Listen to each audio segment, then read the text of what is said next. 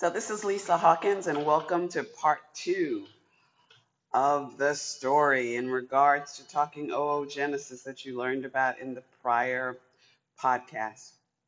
And so I've now set you up to have an understanding of the Genesis process of having immature eggs that have to meet in order to produce and manifest birth or blessing, and learning about immature thoughts.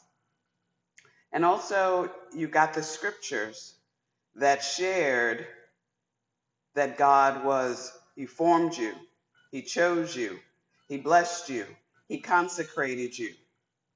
He gave, and on top of all of that, He gave His only begotten Son, that whosoever believes in Him should not perish. So we got strength, we won't perish, we've been consecrated, we've been blessed, but yet we walk around with fear, doubt, timidity, worry, and stress. And so, what that podcast and that message was setting you up for was for you to ask yourself the question: when God created the heavens and the earth, did He not create our earth to have seasons, right? For it to produce, for seasons of producing, seasons of sleeping. But did He not also do that within us? You see, because if He said He formed me and He chose me and He planned my days, we already know from the word that the Lord's plan is always for my good. Then when I'm sitting here worried about my future, who's that coming from? When I'm sitting, if we're living, serving, believing, and trusting in God, we got to have that preface it out there, because we can't just say we can live any old kind of way and just think things are going to happen. Our days have already been set forth. So for my thinking, and I hope for yours, that when we go about our day, when we go about our plan to bring blessings to our family or increase into our lives via whether we're learning or working hard, that we know that and we hear God, not that just our works are in vain, but if we are living with knowing that we hear God and that He is guiding our steps, then whether we see what we want in that moment, we know that we're in the direction that God has set us. Now, can we get roundabout? Can we get on the wrong foot? Can we be wrong? Yes. But can we get back on the right path to God? What I like about having thousands upon thousands of immature eggs in our body is we're obviously not going to give birth to thousands upon thousands. But what I like to look at that as is opportunities, forgiveness, to change. For when I was on the wrong path, I was able to set myself on the right path. That when we think about God has a path that He already knows. He knows the twists, He knows the turns. He knows when we're going to go backwards instead of forwards. He knows all of that. So wherever you are right now, whether you feel lost, whether you feel like, I don't even know what a path looks like, Lisa, or my life has been zigzagging, it's okay. Because God can shine a light at your feet. What does His word say? He can put a light at your feet and get you on the right path. So what I want you to think about in meditating on what was shared, sometimes people in giving you messages, they have to give you every single thing that they want you to think. And I really want you to take that and let God take you on the journey of what message, what nugget did He want you to get from that? What nugget or what area in your life today do you have unbelief for, in your health, in your wealth, whatever it may be? But what the key thing is to know it's not that you have to beg God, oh God, give me this. God has already given you everything you needed when you were born. And then to seal the deal, He gave you everything through His Son, Jesus Christ. God didn't make you a beggar of people. He didn't make you have to wait for someone to anoint and appoint you. God already did that in the womb before you stepped foot on earth, before you saw the face of your mother. God had already blessed you. God had already ordained your life for blessing. So the choice really comes about you, not about God.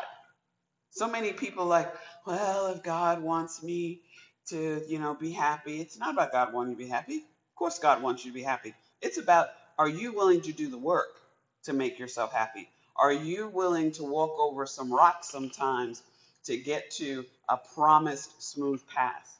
Are you ready to step away from people and jobs and situations that make you feel insecure, belittled, or shamed?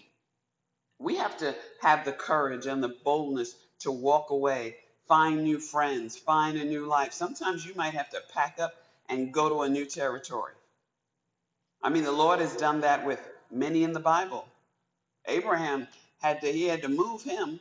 Sometimes God has to move you out of your environment because you've gotten so comfortable, complacent, and so just stale and dull, and you can't even think because the people you're around have you locked in a box, having you think that you're less than, or maybe you're just not blessed by God. We are all blessed by God. So the prior message was to let you know that everything you need is instilled in you. So the steps that need to be taken are the steps that you have to make. And don't look at, oh, that'll be tough. Oh, that'll be rough. Oh, I don't know if I'd survive. Well, see, there you go right there. You're already in the failing mindset. What you have to remind yourself is God knew I would be here at this choice. And he knows the choice that I need to make. You see, sometimes we know what we need to do, we just don't want to do, or it seems too tough or seems too rough. But God already knows, so that he knows if you choose that rough path, he is with you. If you choose another path, he is with you. So whichever you have no way of losing. The only way you lose is when you remove God from your foresight, when you remove God from your daily worship, when you remove God from your decision making, when you put idols and people and places and things, and you put that focus in front of what God's focus is for you. So if you've got idols, some of those are people, children, things, remove them. Repent of them. And ask God to release you with those immature thoughts.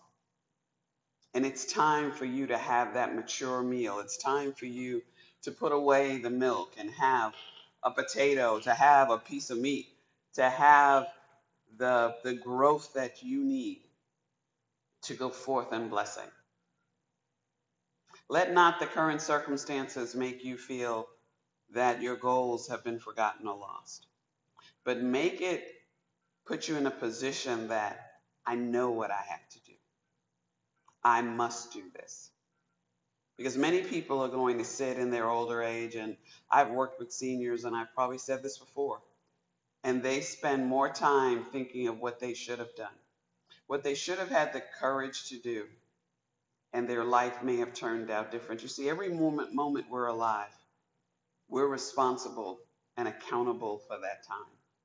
So why not make it your hour, your moment, living out your destiny? You see, to me, failing is not a problem. Failing is a part of life. Failing is a way of growing. Failing is to know which way not to go. If you never do anything and stand still, then you don't even know how to survive. You don't know when times get tough what to do. You're just a deer in headlights. So tell yourself, it's okay if I fail, but I will get back up and I will keep going. It's okay that I'm not looked upon as some great whatever it is that you may want people, how you want people to see you. But at least do it on your terms. Don't suffer and struggle and say I was trying to please somebody else. That person has no clue you're trying to please them. So I pray that The Lord just covers you and he gives you that boldness and courage to keep it moving forward. So remember, it's inside. It's time for the world to see what's truly inside of you that God secretly placed there. Amen. Thank you. God bless you.